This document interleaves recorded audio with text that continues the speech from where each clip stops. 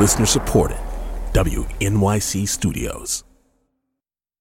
3, 2, 1.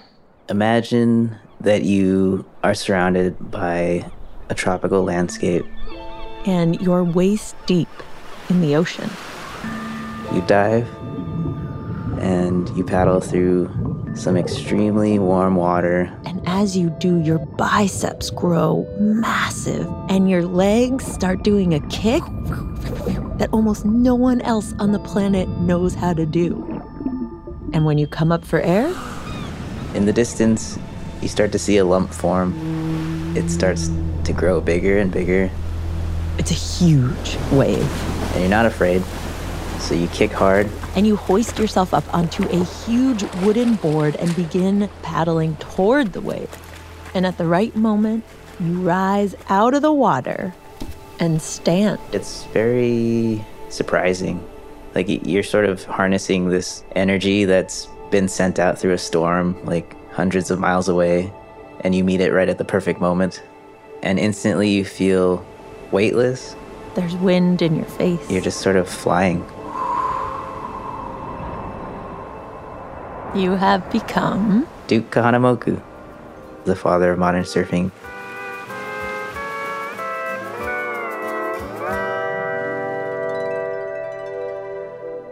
Okay, now is the part where I make you sing the theme song with me. You ready? Okay. Terrestrials, terrestrials, we are not the worst, we are the Best? Terrestrials. Yeah! Perfect. Terrestrials is a show where we uncover the strangeness waiting right here on Earth and sometimes break out into song. There's so much to discover when you look real close. Terrestrials, terrestrials. So drop in and surf the crest reels. Terrestrials, terrestrials. Good voices not required. I am your host, Lulu Miller, joined as always by my song bud. What's up? Alan. What is up? And today we are telling the story of our only human for this season, Duke Kahanamoku, the man who about 100 years ago introduced surfing to the world, and in the process gave millions of people stuck on land a new way to escape.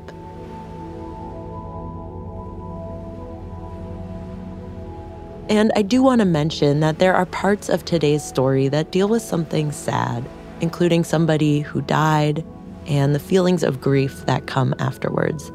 If that isn't something you want to listen to today, just hang on till next week for our season finale.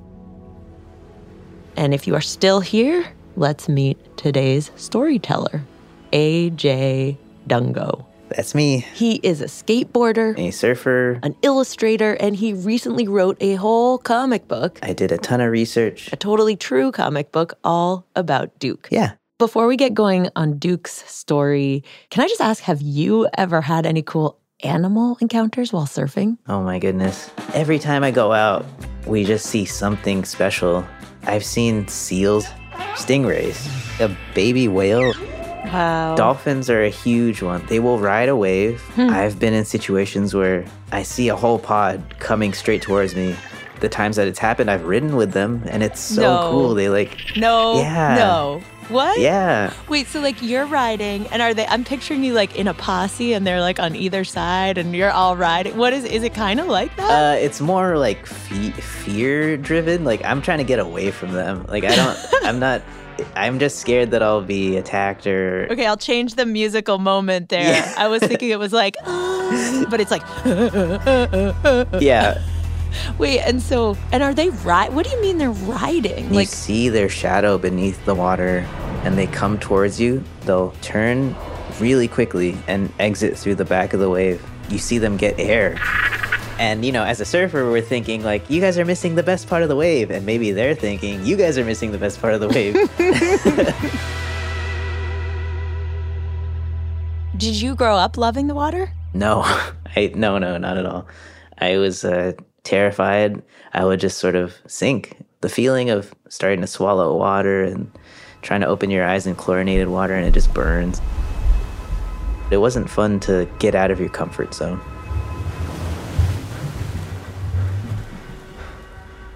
I mean, how did you finally get past that? That would be my late partner, Kristen. Late, meaning she got sick and passed away. We were high school sweethearts, and she was this fearless, confident, beautiful surfer. And she didn't stop surfing, even after she had a surgery that made her lose her leg. I think it was seeing her pick up a board and go out and charge with a smile on her face and ruin her prosthetic leg in the process. I was like, man, when you're in the presence of someone like that, you want to do stuff to impress them, obviously. So he finally put his fear of water aside, hopped onto a surfboard, and wobbly tried to stand so that Kristen would think he was cool. Yeah. It worked. And when AJ thinks about how they were able to fall in love while standing on surfboards, and then later, how he was able to get through the worst hurt of his life in losing her, he sees Duke. Despite time and space, there is a connection. To understand what he means, we need to go way back, over 100 years ago, to a time when there probably weren't any surfboards in Southern California. We're going to zoom thousands of miles over the ocean to the island of Oahu in Hawaii. The year is 1890, and the island is a lot quieter than it is now. And a little baby boy named Duke is born into a big family. In the morning, through the windows, they say, "Hooey! Anybody home? Hooey! This Let's go to the beach." is Heather. Kina'upa'oa. Duke Kahanamoku is the great-grand-uncle to me. She grew up with a big framed portrait of Duke hanging on the wall and hearing stories about him from people who knew him well. Do you think Duke was ever afraid of the water? Oh, no. She tells me that from the time Duke was tiny, They lived right on the beach. his dad and uncle would paddle him out in a canoe and toss him into the waves. You know, their playground was the ocean. I want to read you this passage. AJ pulls out something that Duke himself had written. I hardly remember whether I learned how to walk or swim first. Reading Duke's words for the rest of this episode is Hawaiian radio host Makani Tabura. Out of the water, I am nothing. It's like someone who's so much more comfortable in water than land. As a little boy, Duke would bodyboard on flattened kerosene cans. You're always going to figure out something to do to ride the waves. And as he got older, he started using tools to shape massive planks of wood that would help him harness the power of the wave to ride for even longer and faster. He had to gather the wood, and then he smoothed it out. Now, Duke by no means invented surfing. It had been around for hundreds of years in Hawaii and in other places. It could have originated South America, where people would ride the waves on these little reed boats called cabalitos. Others say surfing started in Polynesia or Africa.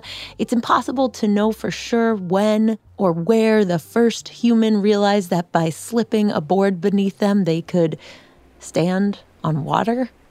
But by the time Duke appeared, even though surfing was still unknown in most parts of the world, it had become a significant and even spiritual part of Hawaiian culture. Surfing is the greatest thrill of my life. Every day of the year, the water is 70 degrees, day and night. The waves roll high. I take my sled, coast down the face of the big waves that roll in at Waikiki. But as Duke turned 11 and 12, this sacred part of his life came under threat. Around that time, more and more settlers and tourists were coming to the island, grabbing up land and building strange new hotels and schools. And with them came new laws and rules about how Native Hawaiians should live their lives. They're being told their way of life is incorrect. There has to be an activity for someone to escape. And for him, it was surfing and returning to the water.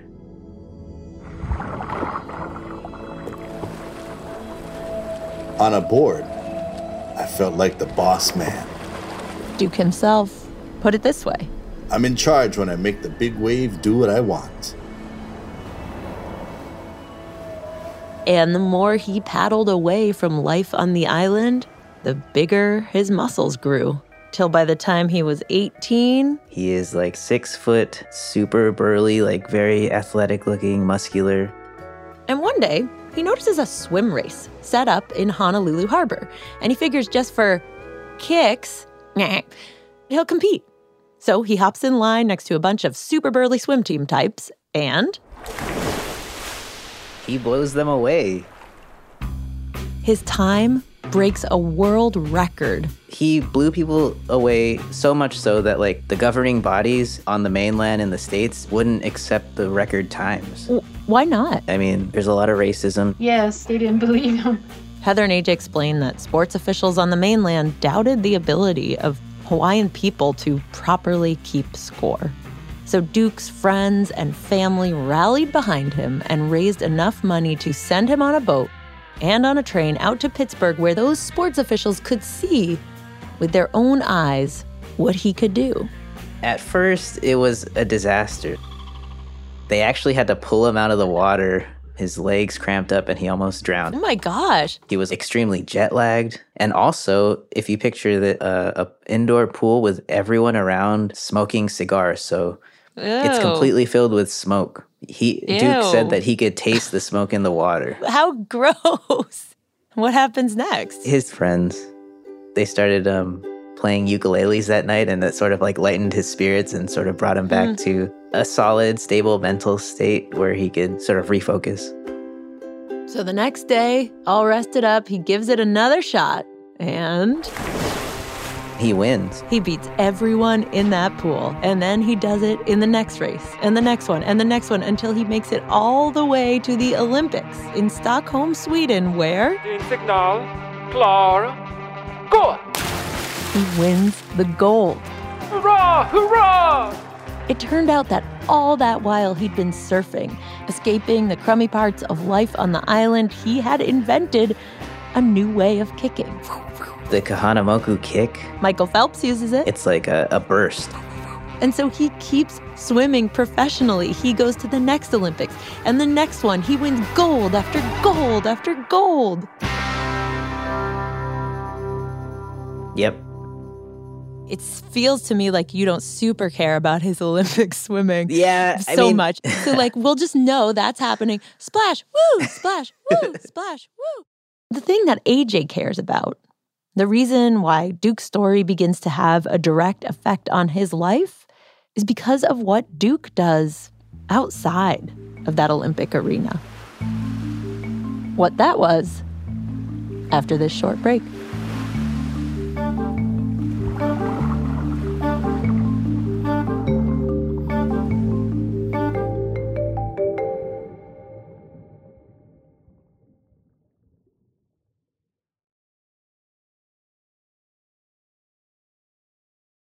Terrestrials is back. Duke Kahanamoku is starting to sound like a one-man percussion section. He's got so many gold medals hanging around his neck. Clankety-clank. Anyway, as he's competing as a professional swimmer, he's traveling to all these new places. San Francisco, Australia, places with waves. New waves, new watery hills to sled. I was fired up with a mania for improving my boards, getting the most out of the surf. And so as soon as he was done competing, he'd run out into the ocean in front of beachgoers who'd never seen surfing.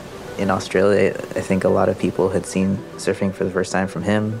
There was like a story about him not having a surfboard, but someone brought him like an ironing board. And like, really? Yeah. And word spread. You know, thousands of people would come to the beach to see him. To watch this human disappear into the waves and then suddenly start hovering above them. If you read the way that they describe what they're seeing, it's like seeing someone walk on the moon. What a picture he presented as he stood upright. The breakers curling beneath him, a smile on his face. So lightning-like was the movement that it might have been flying through space. Okay, and now I'm going to turn to my scary page in my notebook where I've been scribbling things about the physics of surfing because I'm trying to understand what's going on that allows humans to stand on water. Do you have any understanding of how the heck it is possible scientifically, or how it works? There's a few important things to have a rideable wave. The first thing would be swell. Swell. AJ explains there are so many factors at play: the swell of the wave, the speed of the wave, the slope of the ocean floor, the size of your surfboard, your height, your weight, your body type, how gravity is pushing down and buoyancy is pushing up and thrust is pushing forward and drag is going back. Another factor is wind. So if there's wind blowing out to sea, that's the sort of condition that you really hope for. That's weird. Wouldn't wind coming from the sand slow the wave down and kill its mojo? Well, that's kind of like what you want, because if you have onshore winds, which is the wind blowing towards you, there's nothing to hold up the water to make it into that perfect curl, that crest. And if you zoom into that crest, this is where things get really wild. Because it turns out, in a wave, most of the water particles aren't really moving that much. The particles in the water are kind of staying in place, and this mysterious orb of energy is just passing through, making it seem like it's undulating. Except, AJ explains, at the crest. The little white part that you see, that's where the water particles are undergoing their greatest acceleration. And that makes them faster than the underlying wave. So they're shooting, like they're flying off the top of the wave before falling under gravity's influence. So they just get like a momentary break from gravity? Yeah, they're sort of in their own moment.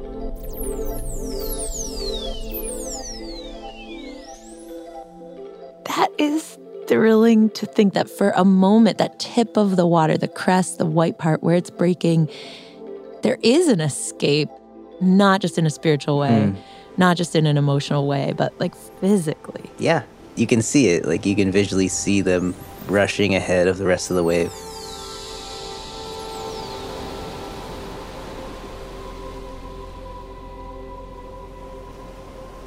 So back to Duke, sea spray on his face, hurtling toward the Australian shore, looking like a wizard, hovering over those waves. That knowledge, this complicated set of physics that scientists are just barely able to figure out, but Duke had mastered. Instead of hoarding it to himself and probably earning fame for looking like he had some magic trick, he shared it.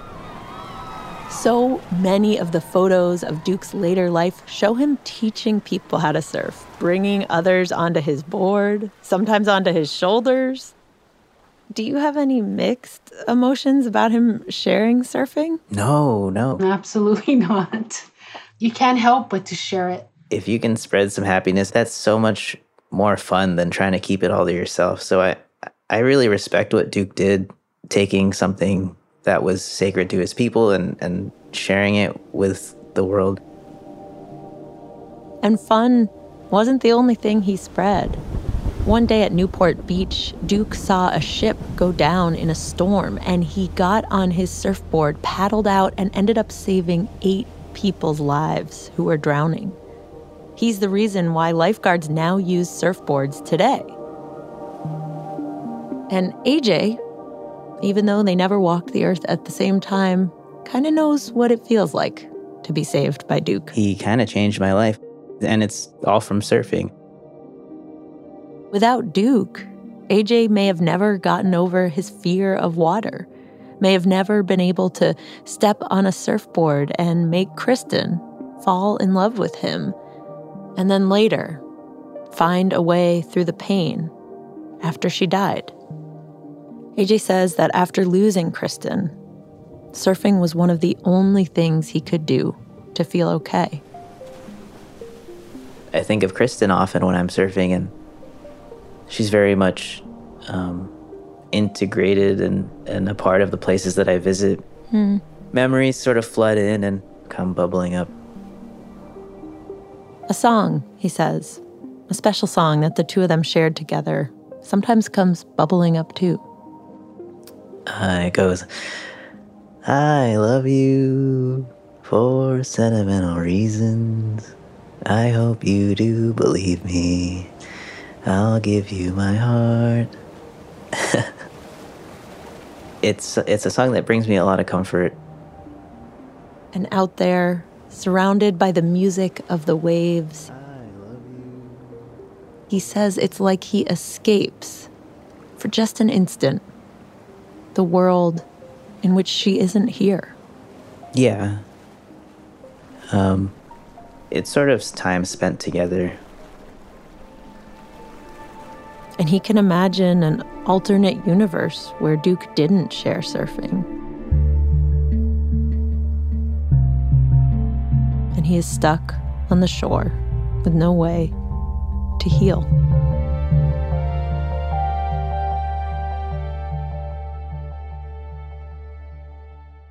But thankfully, that wasn't the choice Duke made. And today, out at Waikiki Beach, there stands a larger-than-life bronze statue of Duke and his surfboard, welcoming people out into the water, out toward his true home.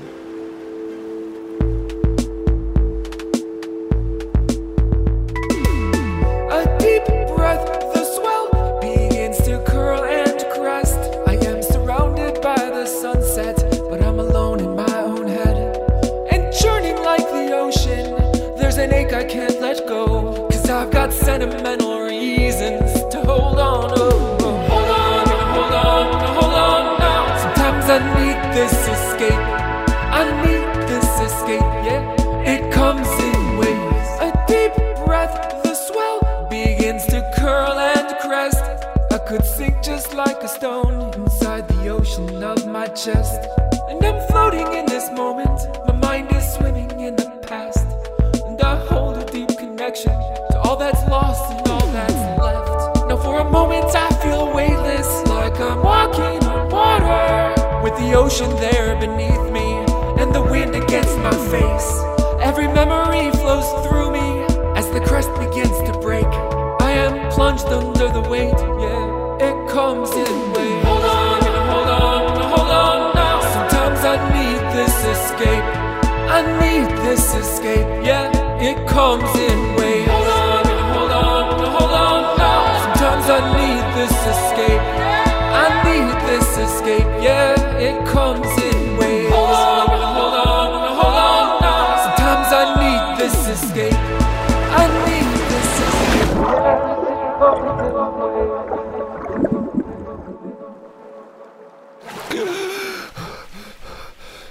Alan making us feel the feels. Gafinsky. Terrestrials was created by me, Lulu Miller, with WNYC Studios. It is produced by the super nar excellent radical Ana Gonzalez and Alan Gafinsky, plus me, with help from Susie Lechtenberg, Sarah Sambach, Natalia Ramirez, Miriam Bernard, Natalie Mead, Joe Plord, and Sarita Bott, with sound design and additional editorial guidance from Mira Bertwin-Tonic. Terrestrials is supported in part by Science Sandbox, an initiative of the Simons Foundation, as well as the Arthur Vining Davis Foundation. Our advisors are Theanne Griffith, Aaliyah Elijah, Tara Welty, Liza Steinberg, Demby, and Dominique Shabazz. Special thanks this episode to Sia Sharma Gaines, Isabella Leonardo, Jacqueline Kim, Alex Neeson, Makani Tabura, and the good folks at the Child Mind Institute, especially Amani Mansour and Joanna R. Stern. And biggest cowabungo to AJ Dungo. His graphic novel about surfing and grief and Duke is one of the most gorgeous things I have ever read. It's called In Waves, Run, Don't Walk to get it. And that'll do it. Grab your boards, get outside, stop listening to radio. There's nothing else cool about you. What's that? Excuse me, I have a question. Me 2. Me 3. Me 4. The Badgers. Listeners, with badgering questions for the expert. Sounds excellent. Okay, here we go. My name is Franny. I'm 6 years old. Are the shark teeth fun? I think it depends on the shark. But the shark teeth that I've seen, they're pretty small. And I guess they replace them often. So Really? you could find them in the water. Yeah, they sort of shed their teeth all the time. I wonder if there's a shark tooth fairy. Hi, my name is Fievel. I'm 5 years old, and my question is, what's your weirdest fun you've ever had in the water by yourself? Kind of a gross side note, but Yeah, I would think about... That's what we're here for. I would think traveling as when I was young, like we'd go to Niagara Falls, and like I would just spit in the water and be like, it's traveling all over the world now. Like I'm all over the world, and I'm Like through the waterways, because it's going out to the ocean, and then some waves will pull it over there to the continent of Africa, and some will go up to the Arctic, and AJ is now connected with everyone. Yeah. What a deep thought. You really thought that? You weren't just like, here's a loogie. No, Like, I was an introspective 4-year-old. I would think about where it would travel, and eventually maybe it would come back to me after it's gone around the entire world. And you'll be taking a shower someday, and you're like, 4-year-old me is saying hi. yeah, exactly. Hi, my name is Teresa. Next month, I will be 107 years old. That's over 100 spins around the sun. Does the moon have an effect on the surfing? Yeah, definitely. So the moon affects the tides, and people can go surf on a full moon out at night. Oh. You know, like there's enough light out there, you can go surf in the moonlight, literally. Oh, that sounds like so relaxing and surreal and incredible. People love it because there's no one else out. It's just you and the waves. Hi, my name is Finn, and I'm 12, and I have a question. Will my life be worse because I lost my dad? I'm really sorry to hear about that, Finn.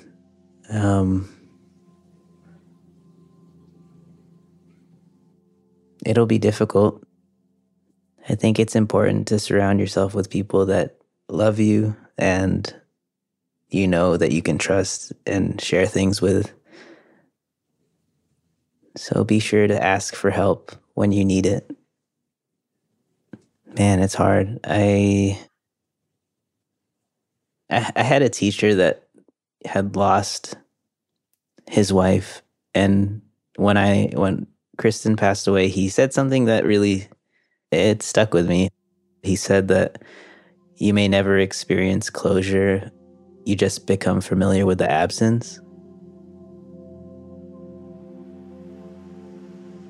There's going to be a lot of good that will come in your life.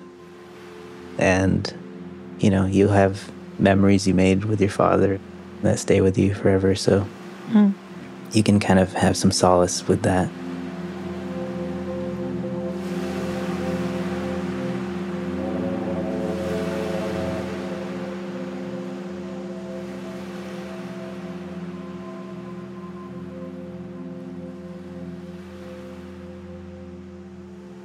That'll do it for today. If you are struggling with sad feelings, don't forget to ask for help. To the friends and family in your life, you can also call 988, just the number 988, to talk to a friendly voice at the National Suicide Prevention Lifeline, free of charge, anytime. We've put that number as well as some other resources for talking about and living with grief, as well as some fun stuff, drawing prompts and animations that can get you thinking more deeply about surfing and escape. All that is on our website, terrestrialspodcast.org. Thank you so much for listening. Join us next week for the grand finale of this season of Terrestrials, when the Songbud and I drive down to Kentucky to come face to snout with a creature that scientists thought belonged only in the realm of fantasy. Catch ya in a couple spins of this watery old planet of ours.